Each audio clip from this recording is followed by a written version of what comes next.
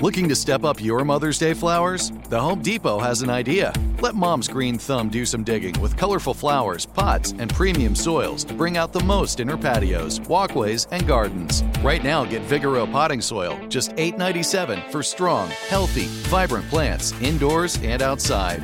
Shop our wide selection online and pick up your order in-store and give Mom the gift of a beautiful garden. Get Vigoro potting soil, just $8.97 at the Home Depot. How doers get more done. Getting ready to take on spring? Make your first move with the reliable performance and power of Steel battery tools. From hedge trimmers and mowers to string trimmers and more, right now you can save $50 on select battery tool sets. Real Steel. Offer valid on select AK system sets through June 16, 2024. See participating retailer for details. When you buy Kroger brand products, you feel like you're winning. That's because they offer proven quality at lower than low prices. In fact, we guarantee that you and your family will love how Kroger brand products taste, or you get your money back. So next time you're shopping for the family, look for delicious Kroger brand products, because they'll make you all feel like you're winning. Shop now, in-store, or online. Kroger, fresh for everyone. This is Playing Around with Paige Renee. We are back at it with another episode of Playing Around, and I'm Paige Renee. We have another very exciting guest today, Matt Iseman, host of American Ninja Warrior. Thank you so much for joining us today. I'm super excited. Me too, Paige. I'm excited too, and I'm gonna try to get some good golf tips out, because it's been my quarantine goal, was to get my swing a little better. I know. I was looking at your Instagram. Your swing's not half bad, I might say. That is so polite of you to say. My hips don't move. I look like the Tin Man. I got a coach, and I've been working on it. I'm like, when are we going to learn how to make my hips move? He's like, pump the brakes, Elvis. One problem at a time here. Well, you're like a pretty big muscular guy, and I've noticed that too, especially if I'll play with like football players or any guy that has like a lot of muscle. There's no mobility. There's no moving. So this is the craziest thing that for me with golf is everything else you've done, you put more effort into it, you do better. And with golf, it's like swing easy. And I do that on a practice swing. And Paige, you put a little white ball in front of me, and all of a sudden it's like the Hulk. I am on my tippy toes trying to hit the ball to the moon, top it goes 7 feet. And you know what happens then. It's just embarrassing. I know. Well, do you have the same problem as me where like on the range, you're great, you're awesome, and then you go to the course and then that's where everything goes to shit? Yeah. Well, the range ain't hot shakes either. But you know what though? I will say that the thing I love about it particularly during quarantine, is kind of the pacing, and golf is forcing me to slow down, forcing you to try to be a little more methodical. And the problem, you know, it really is that zen of clearing your mind, because I've got about 42 swing thoughts. And if I get all 42 right, I'm crushing it. But you get one of them wrong, and I'm sending balls off into the Amazon jungle. Well, it's funny too, because you'll go see a coach and they'll give you all of these swing tips. Then you go on the course and they say, well, just focus on tempo. And they're like, well, what about the other 15 million things that you just told me to do? Like, how does that work? So I watched, you had a quickie on about the bump and run. And I played yesterday, and I was watching it, and I'm like, okay, 70-30, get on that front foot, choke it up. Now keep those arms straight. And I did it like 3 times. I'm like, this is awesome. Then once I looked up, sculled it right across the court. And it's like, you can never stop being perfect in this sport. But I love it. I love it. One of my buddies and I, we've just been dragging each other out. I'm in Los Angeles, and you know, California's been locked down, and now the air quality is just horrendous, but it's a nice way to get outside and be around people while being socially distant and responsible. Yeah. Well, what courses do you play in LA? You know, I don't want to brag. I'm kind of a big time. I play Roosevelt, the 9-hole muni. That's $20. Sometimes if I'm feeling my oats, I'll go to Wilson and Harding. No, sometimes Rancho, where they have carts. It's very, very wow. Yeah. Jeez, you're fancy. I've played Riviera. I've done charity events where I go out, and it's gorgeous. But I'm embarrassed because I'm like, they should not have golfers of my caliber out here. But the other thing is, Riviera, what is it? The kukua grass, the long stuff in the rough. It's for an average duffer. You're like, this is not fun. I'm hitting the ball. It's going 2 feet. And they're like, you just got to swing powerfully. I'm like, hey, listen, I'm just gonna do the hand wedge, put it in the fairway, and try again. So I kind of like the Munis are a little more forgiving, and that's where I am right now. We actually have something in common. We both grew up in Colorado. What? Yeah. Did you go to high school together? I imagine we're very much the same age. If you look at us, I look very similar youth-wise to you. Where did you grow up? So Denver and then Colorado Springs, but my older sister, she still lives in Denver. And we go back pretty much every summer, but I miss it there. I love Colorado. Too. I mean, have you gone up to Vail or played up there when you're at, 8,000 feet and you're hitting drives, just bombs. All of a sudden you're like, I'm like Bryson out here. Look at this. That had to be 360. Yeah, I played a tournament in Snowmass, and it's absolutely beautiful, but I love mountain courses because you can just hit it a mile. Yeah. Where did you go to high school? So I was homeschooled. I'm a weird homeschooled kid. Okay. So I didn't, but my sister, when we were living in Colorado Springs Monument area, she went to Lewis Palmer. Okay. All right. Yeah, we played you guys in football. Have you played Sanctuary? Have you had a chance to play that one? It's the private course for charity events in Castle Rock. I haven't played Sanctuary. But I've heard it's absolutely amazing. It's great, but it's so punitive where, you have they'll have 200-foot elevation changes from the tee box, but it's a narrow fairway. So you're like, you can't, I lose balls left and right out there, but it is gorgeous. Do you get to go back quite a bit still? I do. Even during lockdown, my folks are out there. My dad's health has been he's been dealing with some issues. So I've gotten back a couple times, and my brother and I both times have managed to get out. Actually, one of my friends took me out on Cherry Hills, which is, for those who don't know, it's one of the nicer clubs in the country. And it was fun, but I was playing with my friend. And again, I'm still learning the rules of golf. So like periodically they were coming up, they put a hand, they go, hey, don't drive the cart there. Just leave it on the cart path. Okay. And I'm like, oh my God, I'm going to get us kicked out of Bushwood. It felt like Carl Spackler out there. Yeah, you don't realize how exclusive or elitist those clubs are until you actually get there and you learn all these new rules that you've never even heard of before. Like I remember I was telling someone like, you can't change your shoes in the parking lot, and you can't do this and you can't do that. And people's minds are blown. I'm like, oh, it's another world when you go into like the nice country Literally, clubs. we went into they have a men's locker room with the men's grill, men only, because it's very progressive. And they were like, you can't wear your hat in the bar. I was like, really? Are you guys messing with me? Like, oh, this is a no hat policy. I'm like, oh, I feel like I'm at the Queen of England. But it was lovely.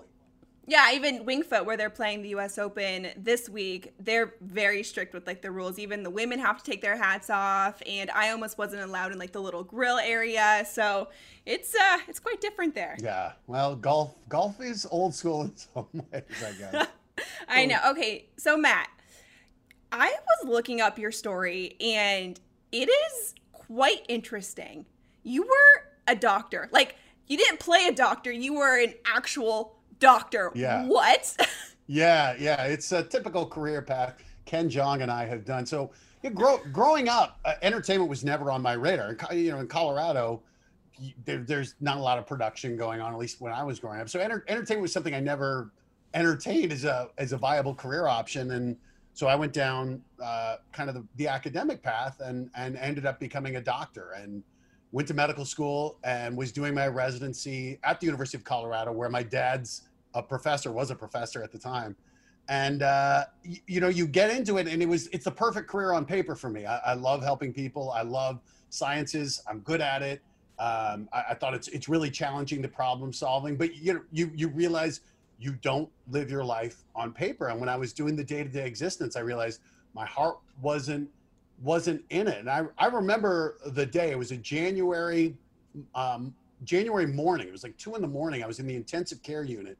We were getting slammed. We had like 7 new patients coming in, and I'm writing orders, and the doctor I was working with, who's kind of overseeing, was like, you just write stuff. We gotta get going on this. And I'm writing things going, oh my God, this is life or death right now. And it just made me realize that it was something where I was kind of struggling with how passionate I was about it, because medicine isn't a job. It's not something you can just kind of do 9 to 5. It's a sacred trust. People are placing their lives in your hands, and that responsibility makes you feel like you have to live up to it. And I felt like I wasn't. So it was this horrible feeling of going into the hospital saying, I'm not doing everything I can to help these people, and it made me feel terrible, and so I kind of reached a breaking point where I realized I have to figure this out. And so my thought was I needed to grow up, was what I thought. And so I decided to take a year off and kind of clear my mind and see if I could just become an adult and appreciate medicine more. And instead, so I thought, what am I going to do? Am I going to, be a beach bum or travel the world or bartend or whatever? And I thought I'd done stand-up a couple times in med school. And I thought, you know what? I've never done anything creative in my life. I'm going to move out to LA, just spend a year, try and stand up, and, I'll come back to medicine with a renewed focus and go back to saving lives. And instead, it was like 3 weeks into it where I was like, this is what I was meant to do, and I'm never going back. And it felt like I found my purpose. And not that it was saving lives, but I was so happy being on stage entertaining people. And then I got into commercials and I was making much more money than I was as a resident. And so it kind of 1 year it's been 2 decades now I've been out here doing this. And I don't regret doing medicine. I think it gave me a healthy perspective on life, and certainly on this business where we treat everything as life and death. But at the end of the day, it's like, I'm talking about ninjas, or, I'm telling jokes. Nobody lives or dies, but it gave me a healthy perspective on it. And it gave me like an appreciation. I'm so happy. I love what I do. I love doing stand-up comedy. I love hosting Ninja Warrior, following first responders on live rescue. And I know how lucky I am to be doing it because my friends are still doctors. They're on the front lines of this pandemic, and I see what the toll is that it takes on them physically and emotionally. And I'm lucky to be doing something where, it's fun and I have time to golf today. So it's not a traditional career path, and probably not how I drew it up, but it got me where I am, and I love where I am. How did your parents take that? Where so, you were on the road to be a doctor, and then I was like, question. You know what? I'm gonna do comedy, and because people always ask me, because I was on the route to be a professional golfer, and then I'm like, you know what? Let's not do that. I'm just gonna do Instagram. My dad's a doctor, and my parents had always valued education. And so when I kind of made that realization in January of '99 that I needed to reevaluate, the hardest part for me was telling my dad, because again, he's the hero. He's the guy I grew up, larger than life figure. And I saw how much medicine meant to him, and I think how proud he was of me. And so it took me a couple months to work up the courage to sit him down and tell him what I was thinking. And I remember when I told him, I'm like, I'm my heart's not in this. I got to try something else. I want to move out to LA and do stand-up. And there was just like a moment. And then he just looked at me and he said, life is short. Do what makes you happy. And they've supported that and stood behind it. And I'm sure he said something different behind my back when I left. Like, what is he thinking? He's a doctor. He's made it. He's there. The Titanic has made it to New York City, and now it's just ramming into the Statue of Liberty, destroying itself.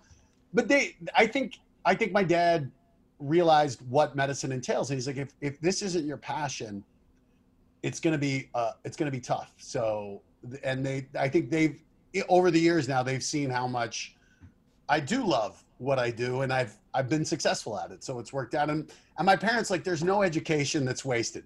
Maybe a little wasted. I'm not saving lives, but they've been very supportive with it. And I can't, honestly, Paige, my dad was such a figure in my life that if he'd said, you're not going out to LA, you're staying here being a doctor, I don't know that I would have had the courage to leave and not trust his judgment over mine. So, every time I see him, I always tell him just how lucky I am that he let me become who I am. So it was great.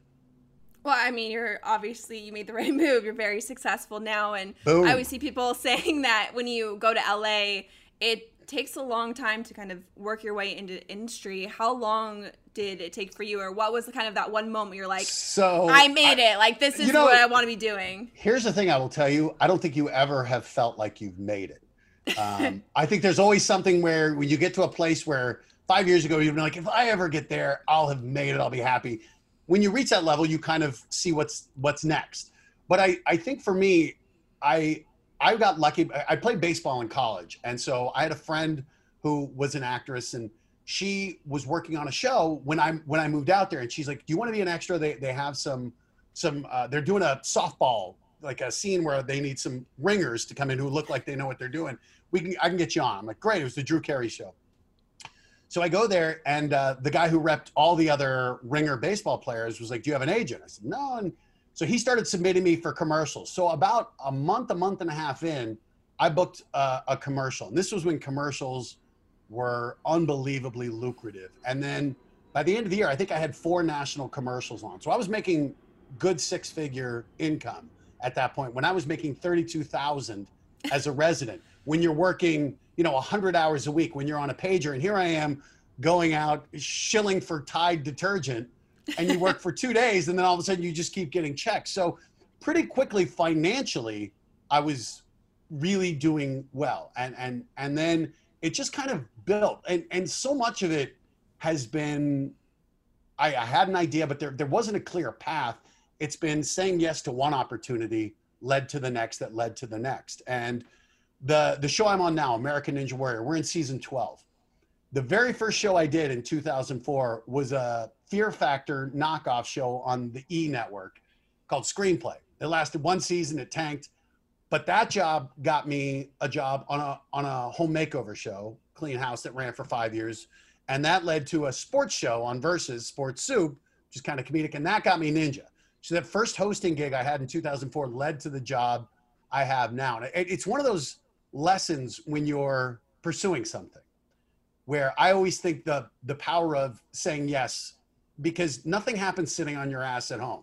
Like, there are a ton of talented people who are out there hustling. So if you think you're amazing and people are going to discover you, I will tell you there are people who are just as amazing who are out there making connections. And so for me, it was just getting my foot in the door, meeting people. And then I know I'll work my ass off on a show. I'll give you everything I got. So I feel like if you get me in the door, I'll convert, I'll close. Just get me in there and make a connection. And it's been amazing how when you're in this and you start to see it as a marathon, you meet somebody, and it may not be for a month, 6 months, a year. I got a gig 5 years later hosting an Evel Knievel special with Travis Pastrana that came from a meeting 5 years before, one meeting. And so it's been interesting for me, I think, to see the value of just kind of trying to show up, trying to be professional, and saying yes to things that may seem small or insignificant at the time. But if you go in, you have fun, you give it your everything, I think inevitably that pays off. And you see, like, success is never a sprint. It is a marathon if you really want to do something. And that takes years to build it up. And, there are always cases of people who just explode, who are just supremely talented or get lucky. But I think most people, it's like, hey, you got to work. You got to put the time in, make the connections, and then, hope that good things happen. Have you been surprised with the success of American Ninja Warrior? Like, when you are first presented with an idea or a project, do you know in your heart or have a feeling like this is going to be a success and this is what people are going to love? Or it's just kind of like throw shit against the wall and see what sticks? Yeah, throwing shit against the walls. I want to make it sound more artistic, like it's paint, and then all of a sudden it'll craft. Now you're throwing shit against the wall because everyone will tell you there have been countless times when you're a part of something where you're like, oh my God, this is a can't miss project. Like I did a show, a medical show, where I was kind of a doctor on it. It was a reality show, and we shot it, and they're like, ABC says this is the best pilot they've ever done. It's testing through the roof. It's going to go forever. A month later, they're like, we're going in a different direction. It never happened. And I've been a part of a lot of those scenarios, or something where you feel it's a can't miss thing, or the converse, where Ninja Warrior came to me, and I was doing the sports show and the home makeover show, and they're like, look, it's based on a Japanese game show, completely over the top show called Sasuke. That was a little more tongue in cheek than our show has ended up being. And they're like, we're doing the American version. It'll probably be 10 episodes on a network, G4, that doesn't exist anymore. And we thought, hey, if it goes to summer, that's great. It's great. And then when I got on the show and I started to see the thing that gave me some inkling of the success to come were the competitors. These athletes on the show, they had this unreal passion for it. But more than that, I saw it was unlike any. I played football, basketball, and baseball growing up, and everything is zero sum, right? I win, you lose. It's cutthroat. And on this show, what we saw were these athletes were cheering for each other. And not only that, one would go on an obstacle and he'd fall and he'd turn back to the guy who was going next. He'd say, hey, I'd go switch grip on this. I'd put one hand forward, one hand back because the bar spun. And you'd see the guy use it and he would beat him. He would defeat the guy who gave him the tip. And you thought, this is unlike any sport I saw. And we quickly realized one of the cool things about Ninja Warrior is you're not competing against anybody but yourself. You're just trying to be the best version of yourself, better than you were yesterday. And I think that's been one of the secrets for success for this show. Of there are tons of traditional competition, golf, football, they're all back. But Ninja Warrior, to have something where you can genuinely cheer for everybody and cheer for someone and not feel like it's at the exclusion of someone else. And to have something where I think for a lot of the athletes that come there, I think either they just don't have that killer mindset or they really want to be a part of something where you feel we're elevated and we're working together. And it's been amazing. I think that's been one of the greatest reasons for the show's success is that you don't have to be the champion. You don't have to be the one to hit the buzzer to be successful. Some of the people, for them, just making it to the course is a win. And when you see that at home, it's a show where we've had 2 winners in 11 years. Every other person falls. They've all come up short. But when you watch the show, it feels like it'd be a show about failure. There's more success on the show because so many of these people are coming out there where they're like, we have a girl competing tonight who has cystic fibrosis. And she's like, the fact that I'm on the most grueling obstacle or physical reality show on television is a huge win. I never imagined I would do this. So I think it's been amazing to be a part of a show and I had no idea when it started, Paige, that it would become this, but it's been amazing watching it kind of grow into it. Have you been able to go through any of the obstacle courses? Geez. I'm sorry, that question. Yes. I feel like this is a setup. Yes, I have tried it. As I said, I can tell you again, I am incredibly athletic and super agile and totally fit. The last 2 times I've done it, I broke my foot and broke my ankle. And so literally the producers on the show were like, you can't. I go, I know. If you see me looking at an obstacle, you have my permission to tackle me now. So yeah, I kind of leave the obstacles to the professionals. I just run my mouth. Which one did you break it on? So one of them was a trampoline. It was the end of stage 1 in Vegas. It was called the Flying Squirrel. And it was about a 6-foot drop onto an acrobatic trampoline. These are super responsive trampolines, like much springier than what you'd have in the backyard. Now, I took my shoes off. I have rheumatoid arthritis, so my bones are kind of like Rice Krispie treats. They're brittle. And so I go on this thing. Now, meanwhile, this is the end of the season. It's the sun's coming up. We've just wrapped the year. And I'm like, hey, ninjas, I'm going to do this. So they're all gathered around watching me and videoing this. And I'm like, that's a wrap on the season. Here we go. I drop down, my knees buckle. And as I fall into the water, I just feel the bone just explode. And now I go into the water and I'm just like, oh my God, there's so much pain. But they told me not to do this. So I have to come up and be like, I nailed it. That was just what I meant to do. And then I kind of left and I had one person pull me out. I'm like, can you help carry me to the trailer? Because I don't want them to know I just injured myself badly. It was embarrassing. That's crazy. Yeah. I mean, it's turned into like you said, like it's a real sport. Like they have gyms for this now. People train like year round for this. What is the most impressive like athletic feat that you've seen, or one of the hardest obstacles that you didn't think anyone could do, and these athletes were just defeating it? It's funny because I think it really is based on your body type. So again, I'm like 6'4", 240. Well, I'm a thicker guy, and so when I see people doing fingertip grip strength stuff, that's particularly impressive to me because I just couldn't imagine doing it. I think one of the most impressive physical feats I saw was back in season 4. We had a guy, Cam Wembley, on who was just on in our season premiere competing. And he played defensive end for the Tennessee Titans. He's 6'4", 255. He completed a 10 obstacle course. He's by far the biggest athlete ever to do it. He got on the salmon ladder, and this is where there's a steel bar going across these ladders that you ascend. He was on the bar was dipping. It was bending as he was on it, and he got through it. And to me, to see someone of that mass doing things that the majority of the athletes are 150 pounds or less, to see this guy at 250 who was playing in the NFL at the time, that to me stood out. But honestly, every time we watch, there's something that just amazes me. And when you see, I think one of the cool things, Paige, has been watching how the obstacles they've gotten so much more difficult. But now I've been on for over a decade. I've seen the ninjas themselves get better. And so some of these athletes who they were coming in, they couldn't, get up a warped wall. Now we have a wall. So that's the curved wall you run up at the end. It used to be 14 feet, then it's 14 and a half. We have a mega wall that's 18 feet.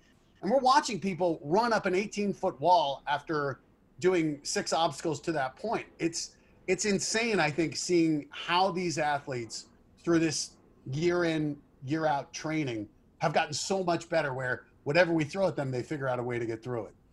I love that. I love watching people just be amazing. And That's we've it. had a lot of, we've had a lot of sports coming back too. And I can't wait to get into this week because it has been a lot. So we're going to take a little break and we're going to talk this week in sports coming up next.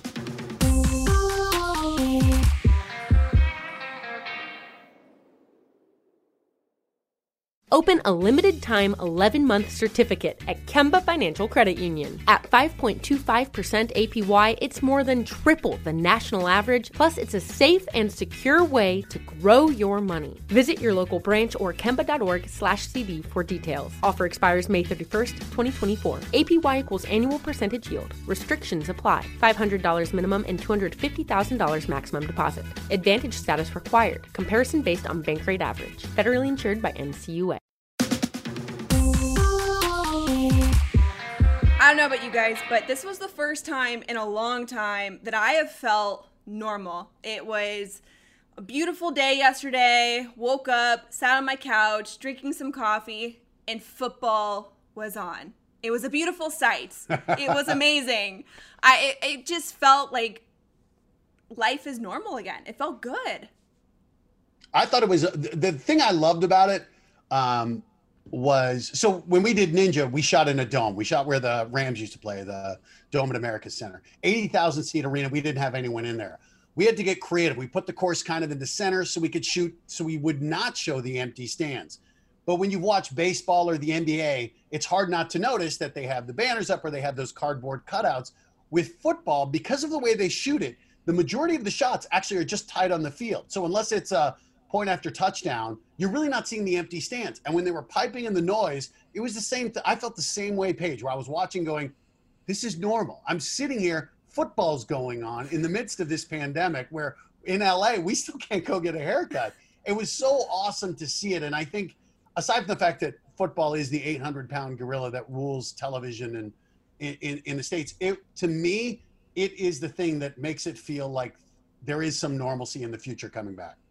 Well, and it seemed like the guys as well on the field, they were playing with so much intensity and joy for the game. And that was so great to see. And I think after year and year, it becomes a job for them. And I mean, it is their job. And I think that probably brought some perspective back to them where it's like, wow, like I didn't think this was going to happen. You're and 100%. I'm playing, I'm a little kid again playing football, this game that I love. 100%. And you could see the guys, they were hitting hard, they were playing fast, and they were having so much fun out there. But other than Brady throwing a couple INTs and a pick six, you didn't see many stumbles. You thought it would be, a lot more penalties, missed routes. I thought it was pretty clean football. And again, what a testament to how they were playing. But I also have a theory on this. I'd be interested to hear your take. One of the things I think that's happened is without the crowds, you don't have necessarily the adrenaline fueling you on a great play, but I think it also probably calms the nerves.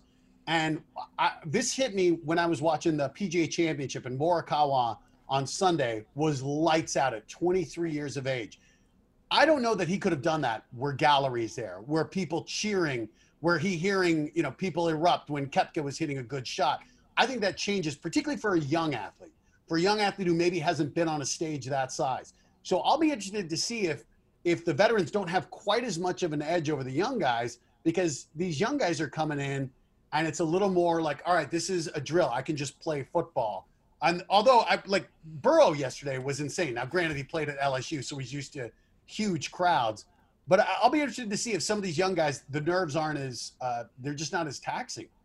Yeah, we talk about that in golf all the time. You're seeing so many new winners because they don't have the crowds and that adrenaline. And that's something you have to learn to deal with. And obviously you had the veterans playing well, except for, we got to talk about Tom Brady. Yeah. It wasn't great.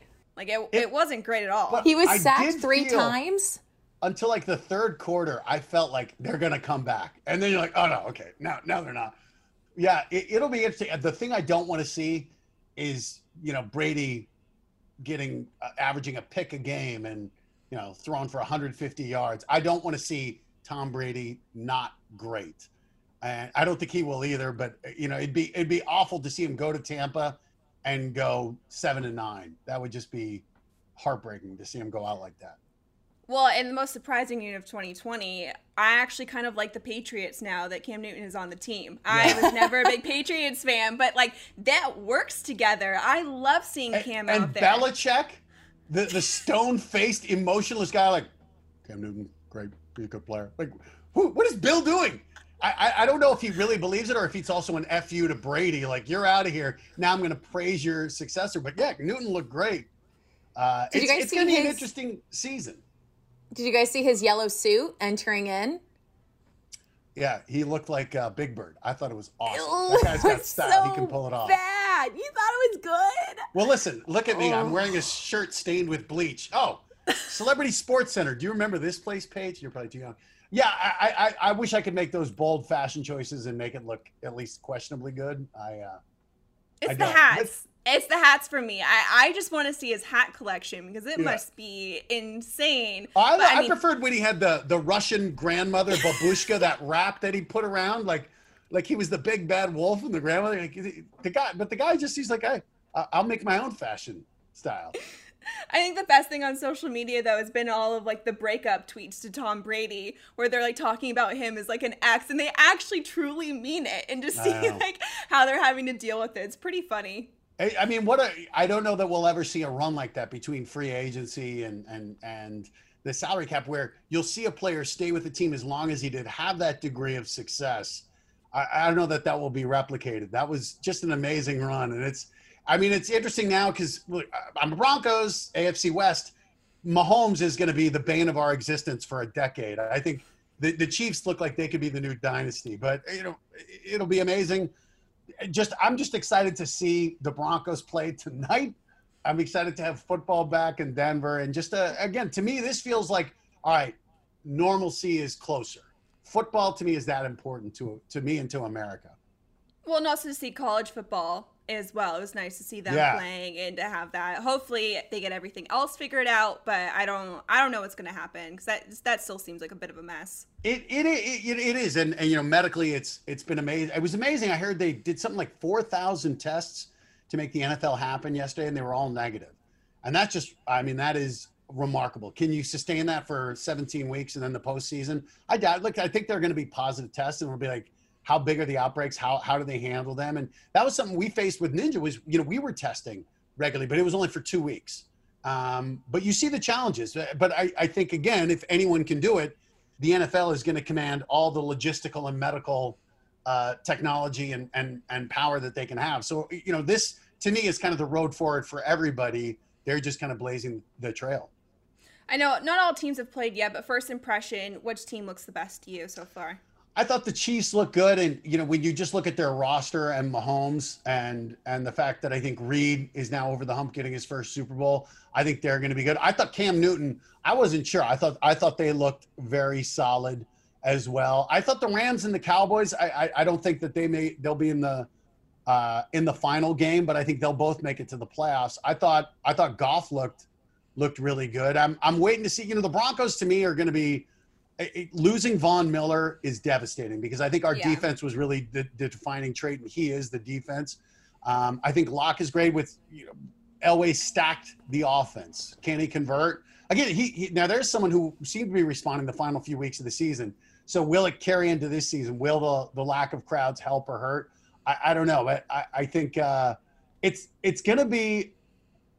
I have no idea what to expect because I think the first week is kind of the excitement, and then weeks 4, 5, and 6, we'll start to see the separation happen for the teams that are going to be able to handle this and actually have the talent to pull it off. And that's where I think, having Belichick, having veteran coaches who've had a lot of time with their players. I think for the teams with newer coaches, you think of McCarthy at the Cowboys. where it's probably harder to build rapport and build credibility when you're going to be asking players to do something unlike anything they've done in their careers. So I think that the teams that have the biggest veteran core and the coaching staffs that have established themselves more, they're going to be at a huge advantage as this unusual season moves forward. Yeah, I thought Aaron Rodgers looked really good too. And I'm a big Steelers fan, so I'm nervous to watch them play. I don't know how they're going to do. We always have quarterback issues. So I think if Big Ben stays healthy, we're going to be okay. But he's like you. He likes to break his ankles a lot. And... Oh, snap. Is that the biggest insult ever hurled at Ben Roethlisberger? You're about as athletic as the guy who hosts Ninja, Ben. No, that's just mean. Can I just say, plays. I'm a little more concerned on this reffing lately right now than even the fans, because there were a lot of controversial and way inconsistent calls in these opening games than I feel like all of last year. Yeah. Well, I think for the refs too, it's got to be unusual. They're calling it without the crowd, and I'm sure you could hear some of it where they had to be quick on the button when you started to hear the players talking trash. Who was it? I think Goff was trying to pull off a hard count, and the player was like, "Don't bring that shit in here," and they're like, "Oh, missed that one." So I think the refs are probably going to have a difficult time with it too. And yet, pass interference and still, what is a catch? I don't know how they haven't sorted that out. I think they just flip a coin. They're like, it's a catch. That one's not. Totally. We'll see how it is. Totally. Does it screw the Broncos? Make it a catch. Yeah. That's how I feel. Well, everyone was saying that Tom Brady, like, his good calls were still carrying him to the Bucs. So, I don't know. Yeah. Maybe hand some money over. I will say, though, doesn't need to make any money. He's a kept man. His wife is loaded.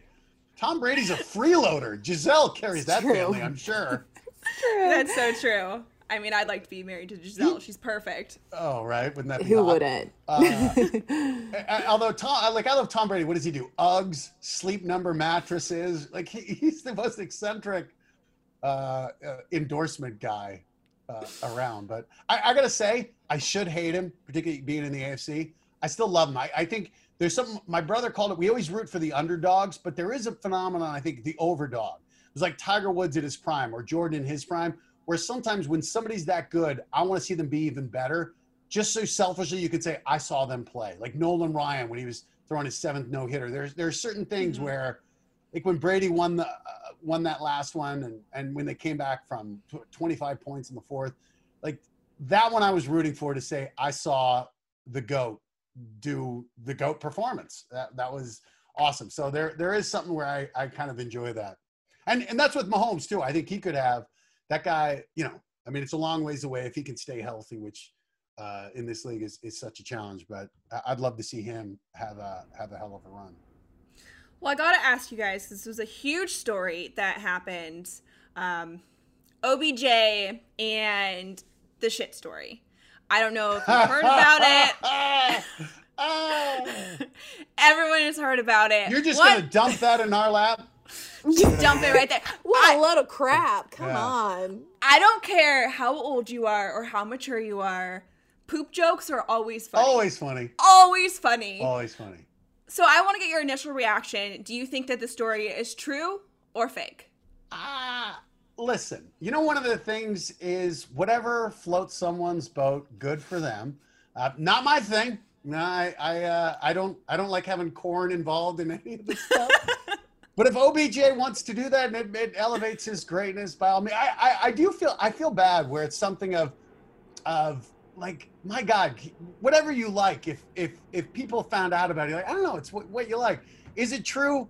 Possibly. I could also imagine when you're at that level, I don't know, anything you want goes, where maybe you need something to turn you on. But it's one of the things where I really don't want to picture it. And I also imagine every cornerback, the trash that they're going to be talking. I'm going to be on you. Well, no, I'm not going to be that on you because clearly you stink. But I just thought I got to imagine, because if it's not true, it doesn't matter. It's like Richard Gere and the gerbil. This is going to stick. For the rest of time, we will think of OBJ and think of Mr. Hanky, the Christmas Pooh. That's what we're going to think of. And I'm sure everyone has heard the story, but if you hadn't heard the story, a girl came out and said that OBJ likes to be shit on, and he wants to watch girls poop, and so that's his thing, that's his fetish, and we don't judge around here. We're totally fine with that. Yeah, Chuck Berry, I think, used to do that with glass tables. And the other thing is, OBJ did play in Cleveland, so he's used to being shit on. I mean, they are the Browns. They are the Browns. I will say, though, this was on the podcast where the girl said that she blew 7 Sun players. One girl said Trey Songz liked to be peed on. And then now it's OBJ asked me to take a video of myself shitting on the toilet. Like, there's a lot being out there. You think she's not being completely truthful, Tori? You think she might be trying to pump her Instagram up? You know, my inkling first was like, absolutely not. Then I was like, if you are OBJ, you can literally do anything in this world. I feel like he's probably like, nothing but the most extreme turns me on at this point. So I'm kind of now thinking it's true. Or maybe it's also like, let me just see what I can get this girl to send me. Like, he's sitting with his boys. I'll bet I can get her to send a video of that. No! Yeah, let's see. I don't know. Who knows? I mean, he's watched 2 Girls, 1 Cup one too many times. Oh, snap. That's a hole-in-one right there, Paige. I forgot about that video. How could you so ever? It's a thing.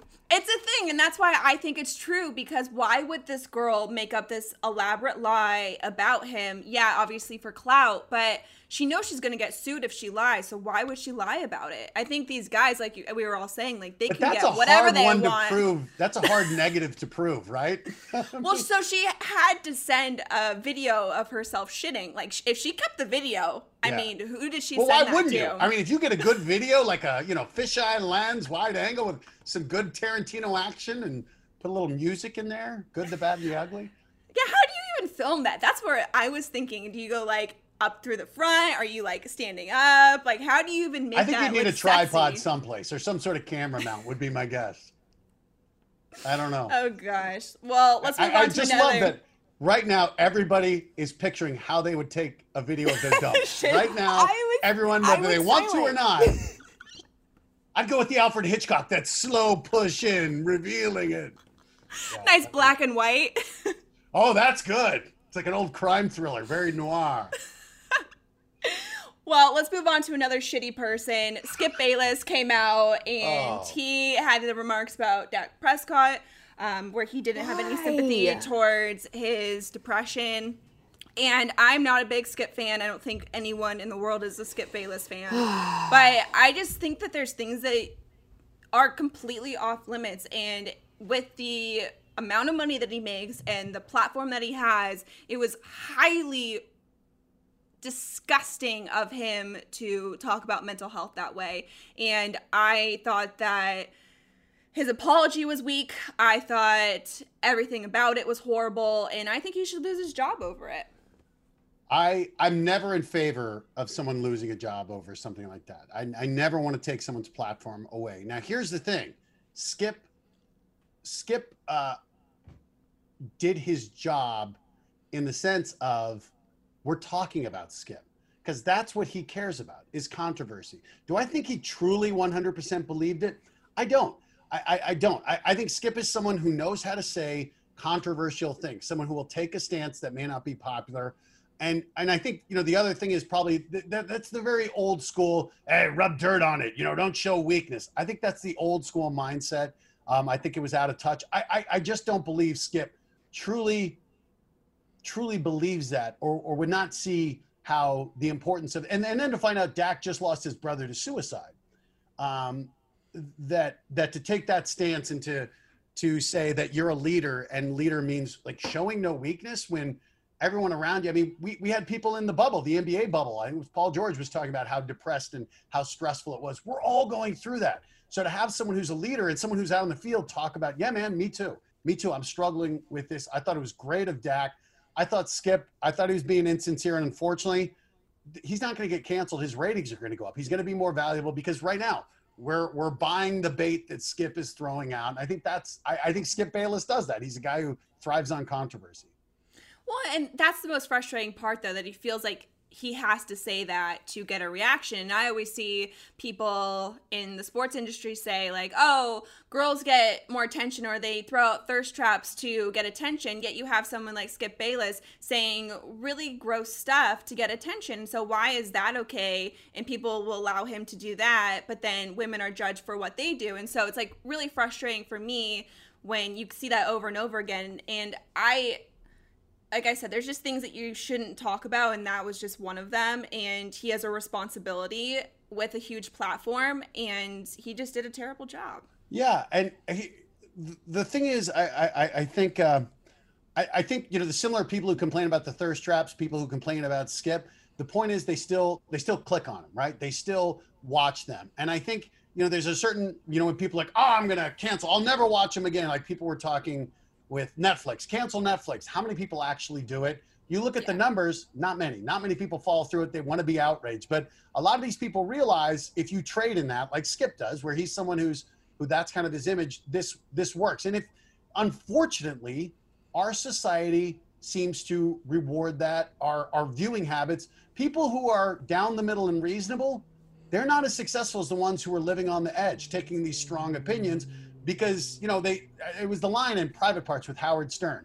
People who love him listen an average of 2 hours. People who hate him listen for an average of 3 hours. So you from a career point of view, not from a what's better for the world, what's the right thing to do. Yeah. From a career point of view, it's you're more likely if you take a strong stance one way or the other. Because when you look at the personalities who tend to break through, not many people are that kind of Ellen DeGeneres, or we even find out behind the scenes she's not the nice one. But you see, I think, guys like Jim Rome, or these people who will, have a take, do not suck. And it encourages you to say, rather than saying, well, I think the Cowboys will win. Cowboys are going to win by 47, plant it, seed it, put it on my tombstone. Like that gets people to have strong reactions. I think it's unfortunate, Paige, because I think what happens is, it's not honest discourse at that point. It's entertainment. Yeah. Well, where do you think the line is? I feel like right now in our society, cancel culture is so big, but we're also fascinated by the crazy stunts that people are putting on social media, and the more outrageous, the better, with, young influencers by things that they're doing and what they're saying and what they're posting. And yes, we always talk about canceling them, but we're just giving them more views and more attention and more money in their pocket. So like, where is that line? And also, like, you do comedy. Do you feel stifled by the fact that you don't have freedom to say certain things because you're so worried about being canceled? Or is it the opposite, where you feel like you have to say something so outrageous to even get noticed nowadays? Well, so I do stand-up comedy, but my bread and butter is Ninja Warrior, and I do live rescue on A&E where we're following first responders, and the stuff I do is very middle America friendly. And that's my comedy. I'm not controversial, but I love edgy comics. And I love for them to be able to say anything, because I'm a big believer in there's no subject that's taboo. There's nothing that is so horrible you can't talk about it. I had cancer. I had a tumor in my kidney taken out. And when I tell that story, I laugh about it. I try to make people laugh about it.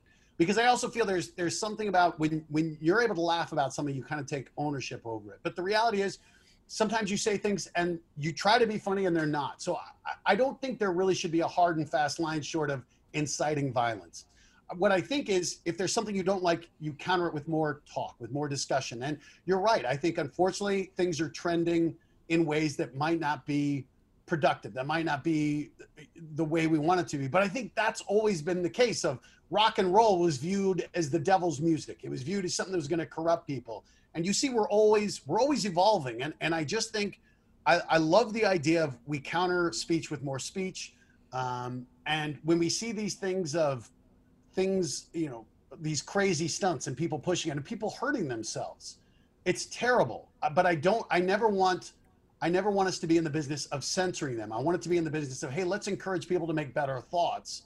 Now, of course, there are lines, but it's, I'm much more like, I like the marketplace of ideas. I believe, to talk about everything. And even Skip, like, I don't agree with what he said. I don't think he should be canceled. I think, Shannon should come at him, Skip, you're stupid. And more people should. Or maybe, maybe Dak says, I'm just never going to talk to you, or FS1, because they're carrying you. Cool. Yeah. That's fine. I think there can be consequences. But I love the idea of, hey man, keep talking. Let's all keep talking. Let's try to find some understanding. Because I think what happens is people get into the silos. They get into their echo chambers where they drown out things, and you stop viewing people as people who may think differently on a topic. You see us and them instead of, hey man, we might have all these same values. We just see differently on how we'd handle this one. So let's talk. Let's find that common ground. Yeah, it's an interesting time, but I think we're also always a prisoner of the moment, right? We think this right now more than ever, things are going to be destroyed. And it's like, I think you start to see it enough where you realize, hey man, we're going to face challenges. We're going to have things come up, but by and large, I think people really have, that the arc of justice is long, the arc of history is long, but it bends towards justice. I think by and large, we're still heading in a better direction. It's just, it's not a straight line. It's very, very zigzag. Yeah, I mean, I go back and forth on it because what he said really triggered me because I've dealt with a lot of mental health issues, and that's something that I'm really passionate about. But on the flip side, I don't agree with cancel culture. And so I always go back and forth with like how I'm feeling about this. And Kevin Kisner, who is a PGA Tour golfer, got in a lot of heat a couple days ago where he replied to Rex Chapman's tweet where he was talking about his family and friends struggling or dying from COVID and having it and himself struggling with kind of dealing with that. And Kevin Kisner replied, guess they can't handle the guidelines. And so he got a lot of hate from that. He ended up responding with an apology and said that, he just said something that was inappropriate. And it always goes, Kevin Kisner he's a good person. Like I've met him. He's really nice. But then you see something like that and in your mind, you're like, is he not the person I thought he was? Did he say something that came off, wrong? Because like you were saying, sometimes you say something, it just doesn't hit, or it doesn't, it's not how it was intended to be said, or that wasn't your intention with the meaning behind it. And so it's so hard. It's like, should he be canceled for saying that? Is that showing his true colors? Is he really that person? And it's like, you don't know anymore. And I think that's a really good point. That's the problem with social media is context, tone, they're gone. They're not there. It's written word. It could have been sarcastic. It could have been maybe referencing something else. We don't know. Maybe it was just a callous statement. But even still, does one statement, does one act encapsulate the totality of someone? Is that how they're judged? I hope, because look, we all have made mistakes. We've all said things we wish we could take back. We've all done things in a moment where you wake up and go, man, I wish I would have handled it differently. And I just think that now we're all leading lives that are so much more dramatically public by choice. So we're putting it out there. And I'm not just talking about those of us who choose to be in front of the camera or choose to be on Instagram. Everybody who's on social media is sharing more of themselves to a wider, to an audience that you can't control. That you could tweet something to a friend and other people are seeing it. And then people are contacting your boss. And I don't want people to be judged on, one action. I get it. We do it. You see something you see, and you often get your ire up, or you say, this is what I thought, or this is something I'm passionate about, so I'm going to come after him. I think social media is, I spend a lot of time on there. It's the anonymity of it, or the perceived anonymity for so many people. They wouldn't say this stuff to your face. And I think that it's led to a really unhealthy degradation of dialogue, just conversation, the way we have things. This idea of we're more connected than ever, but we're more apart, because with social media, I think just all the human cues of interaction, the way I'm saying it, the tone I'm saying it, what I've said before, what I'll say after, that's taken out. And even if it is, you and I are having a joke about something on social media page, someone else could jump in and not know the context of it and see it totally differently. So I don't know the situation with Rex and Kevin, and it certainly sounds like a callous statement, but I'm always like, God, I don't know. I've been there where I've tried to make a joke to a friend and somebody overheard it and thought, that's horrible. And I guess particularly as someone who does comedy, and you see that it's what topics are considered acceptable is being narrowed. And I think everything should be in fair game. And it's not always going to be funny, but I think we're much better off being exposed to things where you're like, I didn't agree with it. I don't like it. I think you're stupid, but at least I heard it. I heard what you think. And maybe you have a chance to evolve, or we could discuss it. But it's tough, because you also see the people get riled up, and justifiably so, but maybe not understanding the full context. And that social media doesn't lend itself to subtle discussion. Well, I feel like everyone is just so sensitive now too, where like you can't really even say anything. I made a poop joke about OBJ, and people were calling me a cyberbully, you know, and it's like you just never know. And or if it's a joke. It's a joke, and Yeah. it's like you can't even joke or have fun or say anything without someone having a negative reaction. Even with football, where they had the unity where they locked arms, Yeah. and I thought that was a really great moment. You heard everyone booing on Twitter, and it was a very negative reaction. It's just so weird that unity is actually tearing people apart. But you see, you know, and I think that people don't take the chance sometimes to try to understand the other side. There's people who felt triggered by your joke. Maybe they were bullied. Like, oh, I get it. That wasn't how I meant it. I'm sorry, you know, if it set you off. But it is an interesting time where that's not allowed. That interaction doesn't happen with social media. And people, you know, it's so different when even on Zoom, where there's still this gap, right? There's something about being with somebody. Even still, I can see you, I can hear you, I can tell if you're joking or you're smiling. And I think that's what's such a challenge with social media. We end up reading somebody's mind, trying to figure out what they meant when they said it. And we often we often take our own issues and superimpose it on someone else. And I know I do that. And I'm trying to spend less time on social media because I just find it where I'm like, well, is this really being productive? What am I actually gaining here other than, you know, just sitting at night scrolling, trying to figure out how to do a better bump and run. Well, yeah, and it's hard because I love social media, and it's my career, it's my job. I'm on my phone 24/7, and it's a way for me to connect. And I always think it's good, and so it's always hurtful when you see the bad, and that seems to kind of overtake all of the good. But Matt, do you watch a lot of golf on TV? So I've really been getting into it, and because of and it's been so much fun to me. My favorite event was the challenge with Tiger and Phil and Brady and Mickelson. And the thing I loved about it was seeing like Brady be human at something, but I thought hearing like Mickelson break down how to read a green with Peyton, with Brady, like how he would read the shading on it and those things of how fascinating it is. Because when we watch golf, we don't hear how they approach it, what their thoughts are. And it's so fascinating to me anytime when you can hear someone who's one of the greatest in the world at what they do, to hear their process, how they approach it, their mindset. I love that. And particularly now as I'm really getting into golf, when you see just physically it's challenging, but mentally, how when you shank one to just like gear up and go, that was next and this one's going to be great. I just crumble. I'm like, this round shit. I could have shot under par now. Yeah, so producer Tori, she's not the biggest golf fan, and last week I was having a very busy day. I got the dates mixed up, and so I said, Tori, you have to watch golf this week because it's the U.S. Open. It's at Winged Foot. It's my favorite golf course, and we previewed it. And so she ended up watching the Safeway Open, which was probably the most boring tournament of the year. We had Stuart Sink win, which was great. I thought I was watching the Champions Tour for a little bit, but it was still great for him to win. You realize somebody's going to clip that and go, Paige Renee calls the Safeway Tour old people golf. I mean, another day in my life. So, Tori, how boring was the Safeway Open for you? I'm just laughing because I know for a fact you told me U.S. Open, because in my head I was like, is she talking about tennis or golf? Like, I didn't know. But yet I'm watching this whole thing and it didn't even cross my mind. Like, oh, this isn't it. So I could have watched the whole wrong tournament and not even know, which happened. I feel like I was more intrigued by the like orange smoke in the sky and their lack of visibility. That was a huge conversation, more so than even the golf game. So that was it. It had to write down the winner's name, wasn't it? Stuart Sink.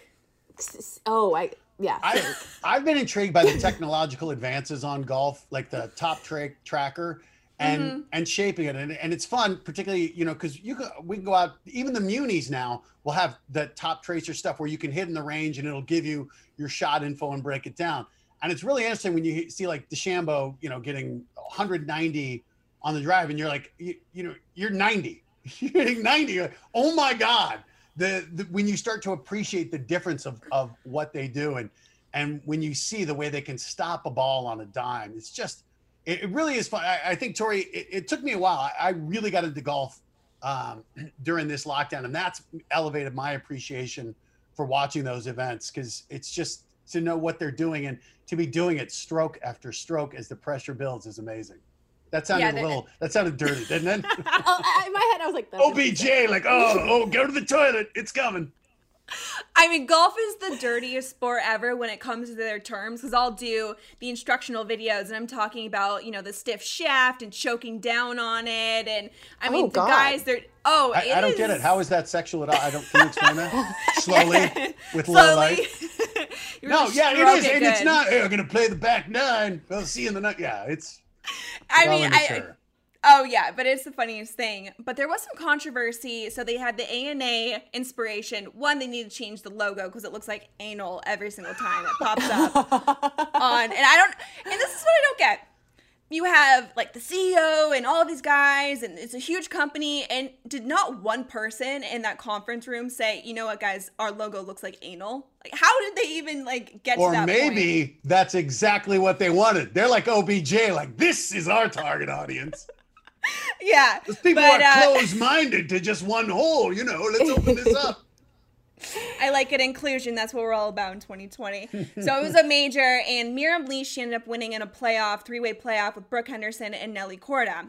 So I don't know if you guys have seen the Dinah Shore course in Palm Springs, but on number 18, it's almost like an island green.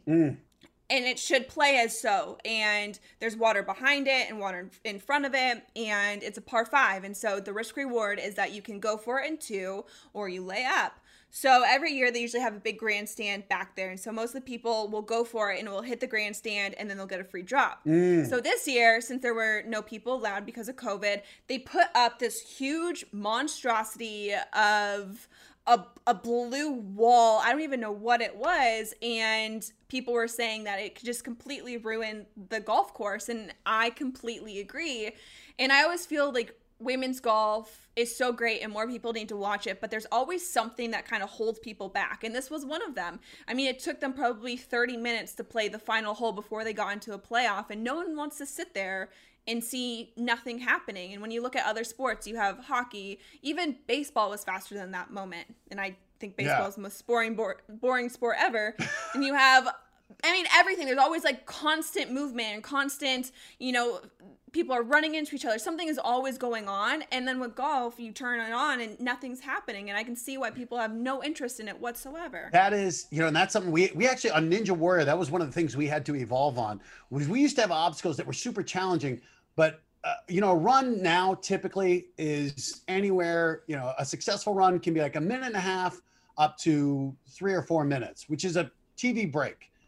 We would have obstacles, a single obstacle where people could be hanging for 7 minutes. And we realized hey, this is dramatic, but you can't show that on television. You can't convey it. And so one of the challenges, and we really don't talk about it, but it's always with us, is how does this play on TV? How does, because you can't, you have these time constraints, and this idea of, I think that's something how when you watch the golf, the way they're jumping around, and sometimes they've obviously got things that happened a minute before, and they're like, hey, let's take a look at this putt, where you always have that action coming in. And I think that's the evolution of television that's going on with people with the short attention span. And you're right. I think golf challenges that when it is a playoff, that the long walk. But it has been interesting, because I remember that with the PGA too, where the rough was so long and there was no gallery to mash it down, and they were losing balls at a major tournament. They couldn't find the balls. You thought that would never happen with the crowd there. So it is interesting as they try to adapt to this, and sometimes they make the wrong call, and it sounds like the big blue monster was not it. It was not great, and we'll see how the rough is for the U.S. Open, because I'm already seeing already that, it's nasty, and I don't know. But Matt, I really want to thank you for coming on today. You are great. Where can we catch you with American Ninja Warrior? And do you have anything else coming up soon? Yes, every Monday night, Ninja Warrior's on NBC. So forget the Broncos tonight. Watch Ninja. You can tape that. Every Friday and Saturday, I'm on A&E. We're live with Live Rescue. We're following paramedics and first responders all around the country. And then Tuesdays, I have my podcast game show, Factorious, that comes out. And I spend way too much time on social media, despite my admonitions to be better in the real world. I'm on there all the time, at Matt Eisman. Awesome. Thank you so much, Matt. Thanks, we'll definitely Paige. have to go play golf in Colorado sometime. I will constantly make you give me tips. It'll be like you're coaching me the whole time. So Perfect. I love it. We'll make a lot of OBJ jokes. Thank you, though. Really appreciate it.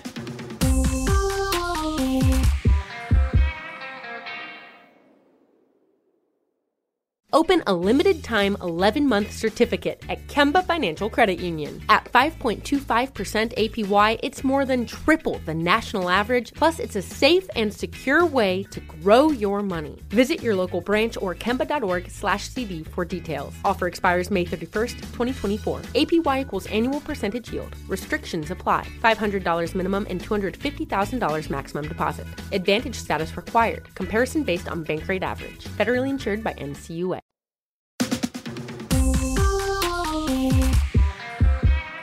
Tori, Matt has the best voice. I need to get like voice training or like something to like work on my voice. He just sounds so good. We had in Matt Money too. Maybe it's just a Matt thing. All Matts have really nice voices. And his background, I was like, are we on ESPN right now? This looks legit. Like, is this going somewhere other than nowhere? Am I not like, aware? You know, like my white bed behind me? That's weird. I love it. We're such professionals on the Playing Around podcast. I think he was like, shoot, I didn't know I was on ESPN with our whole, setup. Oh, no. Well, I want to talk a little bit more about the ANA inspiration. I got a lot of comments from people saying that they were a little bit disappointed that I didn't preview it last week. In all fairness, I didn't even know it was going on. I thought it was the U.S. Open. I thought we were, 2 weeks ahead of time. So that was on me. That's my fault. I will say that I have a bit of a conflicting relationship with women's golf, and especially with the LPGA. I have asked to help them and I wanted to work with them years ago, and they flat out told me that they do not want my help. And I have also had players say that I do more harm than good for women's golf, and they don't want me to speak about it, they don't want me to cover it, and they don't want to have any involvement with me when it comes to what they're doing. And so it's been kind of hard for me to want to talk about it. One, because I just don't feel respected or accepted by my peers. Right. And two, I don't want to piss them off. If they don't want me talking about them or if they don't want any help, I would just rather stay out of it than kind of push my way into it. And so that's kind of why I've never really talk about the LPGA or really mention it. It's just kind of my personal reasons behind it. But again, it is a major, and I feel that it's very important to discuss it, and I think it's going to help women's golf to, I should cover it more, and I know I should cover it more, and I think I need to take my personal feelings out of it and do what's good for women's golf, and that is to bring more attention to it. So again, I'm sorry that I didn't preview it last week, and I will try to do a better job, and hopefully I won't get any more hateful comments from the girls on LPGA. You're damned if you do, you're damned if you don't. But we'll get back into the ANA inspiration. It was a really great tournament. Like I said, Mirren Lee won in a three-way playoff with Brooke Henderson and Nelly Korda. I thought Nelly Korda was going to win it. She looked so solid all week long, and Brooke Henderson is such a great player. She's been so good for so long. Probably the best Canadian golfer ever. I think she's really going to make her mark. She's still so young, and she just looks so solid out there, and she has her sister on the bag as a caddy, and they make such a great team. But I think Nelly Korda is going to be the next big star for American golfers. She hits it a mile. She putts well. She chips well. Her iron game is really good. Obviously, she has the great pedigree from her family. Her dad played professional tennis, her brother is a professional tennis player, and then her sister Jessica Korda is also on the LPGA tour. So quite an athletic family. Yeah, it's impressive for sure. Yeah, to say the least. And I've played that course. Breeder. Yeah, that's a breeder. I've played that course a lot. We would have our conference championship there in college, and then I also played in junior golf, and it is deceptively hard. It looks very easy on TV, but when you play it, the rough is quite long, the fairways are narrow, and it's hard to make putts. And for them to shoot that low where it's set up, and I think a lot of people have this idea that when women are playing, doesn't matter on what level, that they always play from the front tees, and the women were playing from 6,800. So it's not a short little golf course. Like, this is a serious golf course set up, and they shot so low. It's very impressive to watch, and it was a really good tournament. It was exciting. Of course, the controversy with the ugly blue wall on 18, and I don't know why it was there. It should not have been there. It was horrible, and And it really overshadowed how good the tournament was because now everyone's just talking about that. And that just seems to happen a lot with women's golf, where there's always just kind of like one kind of controversy that overshadows the amazing play and all the great players there. I wouldn't know, but sounds intriguing. Sounds intriguing. I watched the wrong tournament, so didn't even know it. So I'm trying to learn. Wait, who was your pick for the U.S. Open? I don't even. Justin Timberlake. Justin Timberlake, yes, he's definitely playing in the U.S. And Open. he's going to kill it. He's going to kill it. So we actually have the U.S. Open now coming up. I don't know. This is actually it. This is actually that it's happening. I think people have just been talking about for so long that that's why I thought it was happening. I literally don't know. And it took me until Thursday where I was like, wait, it's not happening. Like, I actually thought until about Thursday that the U.S. Open was going on. I don't know what happened. Did we even get any comments on our podcast, like, about it? Like, maybe that was a test. We were testing you guys to see, do you listen and pay attention and hold us accountable? Well, we played Never Have I Ever, and so I think people were more interested in the body count question and what was going on. Because I got a lot of DMs. I will say that. The balls to the face. That's what we were all worried about. Someone actually left a comment on my Instagram and was like, so do you like balls to the face? And I was like, no, that's Tori. Oh, wrong girl. Sorry. You clearly didn't listen to the podcast because you would have known that it was Tori. Hey, you know what? Speaking about balls to the face, I have a TNA question for you. Can we jump there? Yeah, let's do it. Okay, this one's from Barry J. Regan, and since we've been very sports heavy, I'm going to shoot you with more of never have I ever kind of a question. Is playing 9 or 18 a good date? If so, what should guys do when playing golf with a date? Never play 18. 18 is way too long. It's like, why, if you don't, it depends on how well you know that person, because if it's like a first date, you are literally going to be stuck with them for 5 hours, and no one wants that. Is that the average for an 18? Well, the amount of time where, like, you get there, you practice, you play, and then sometimes you'll, like, stay there a little bit after to have, like, drinks or food. It could be, like, it's normally, like, a 4.5, 7-hour day of your time. So you are stuck with them for that long.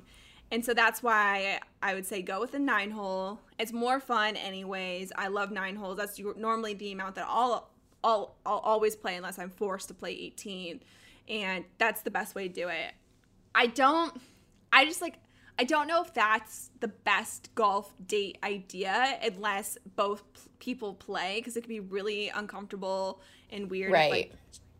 One person doesn't know what they're doing. So instead of doing that, take them to the range. So much more fun. You're not stuck out there. You can just hit the ball, just hit it around, have fun. It's really relaxed, super fun. You can even bring like food and drinks out with you, or just buy stuff there. Make it like a little fun picnic, date, golf session. But I would recommend going to the range instead of playing, for sure. No, I will say we know Pro Tour doesn't know anything about golf, and I've been on a first date where someone took me to a driving range, and I had a blast. Yeah. I think I made him have like 10 gray hairs, but it also made me understand he had great patience. So that's also great. And it's fun, too, for guys because you can kind of, like, get behind them, and it's an excuse that you can touch them and tell them, like, where to go with your positions. If men are doing that on the date, that needs to be canceled, okay? Are you saying you like that? I mean, I would do that when I was giving guys lessons. You would go from behind and say, let me help you. I mean, I think it's cute. I don't mind it. Oh, no. I don't mind it. What's your ideal first date? My ideal first date. I like unique dates where someone actually takes the time to put thought into it.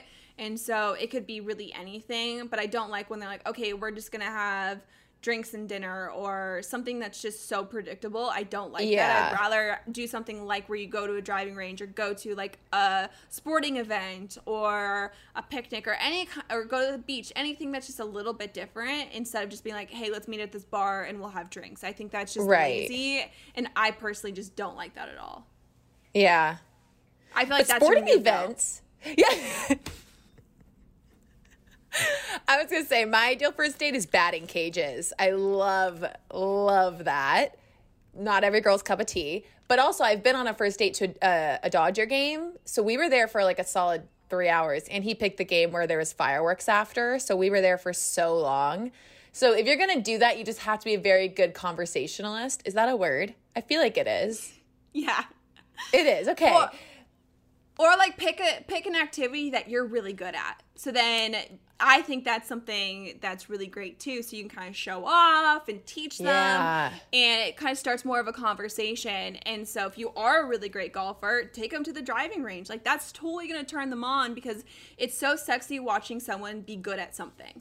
Totally. And I think if you're good at something, it could be whatever. Take them to that place and do that. That's like the best first date you could possibly do. I agree. And we love confidence, not cocky, confident. So if you're feeling good about yourself, men, and you're doing something, we're like, ooh, take the lead. Yes. Yeah. Confidence is definitely sexy. So I think that's my first date advice. That's pretty solid out there, you guys. But coming from behind, I can't with that. I mean, it's kind of cheesy. I'll say that. But I think it's cute. It's like when you go play pool for the first time and like they kind of have to bend over and show you how to do it. It's the same thing. Oh, gosh. Oh, no. We are. That's a hard no from me. I know. Like, we're completely two different girls. And like what I find so cute, you're finding so cringy. And so, guys, if you have a girl that's more like me, do what I say. If you have a girl that's more like Tori, do what Tori says. And I'm single, so do you even listen to me? It's a nice balance, though. I mean, it is. I like it. It works for us. But I want to thank you guys for listening to today's podcast. We always have so much fun doing this. And what's your best poop joke? That's what I want to know. That's all I'm interested in. So, and I know you guys, you're a bunch of pervs, and that's what I love about you. So please email us your best poop joke or what your fetish is. Ooh, that's a good one. Tori, where can they email us? This is going to get scary. PAR@iHeartRadio.com or DM us at Playing Around Podcast. We are going to read these off on the next episode. And if you don't want your name mentioned, mention it in the email. We should bring back hit or miss, or was it hit or whiff? Oh, so we can do that with the poop jokes and the fetishes. We could see who had it and who didn't. Well, next week will be our U.S. Open recap because I'm so excited for that. It's going to be a great tournament. I've been looking forward to it for the last 2 weeks now. Yeah. Same. So Tori is actually going to watch golf and watch an exciting tournament. So again, thanks guys. You're the best. Thanks for supporting us, and we will see you. Oh my God, I do that every single fucking time. We will be back for another episode next week. There we go. Bye guys. I love you. Follow Playing Around with Paige Renee on iHeartRadio or subscribe wherever you listen to podcasts.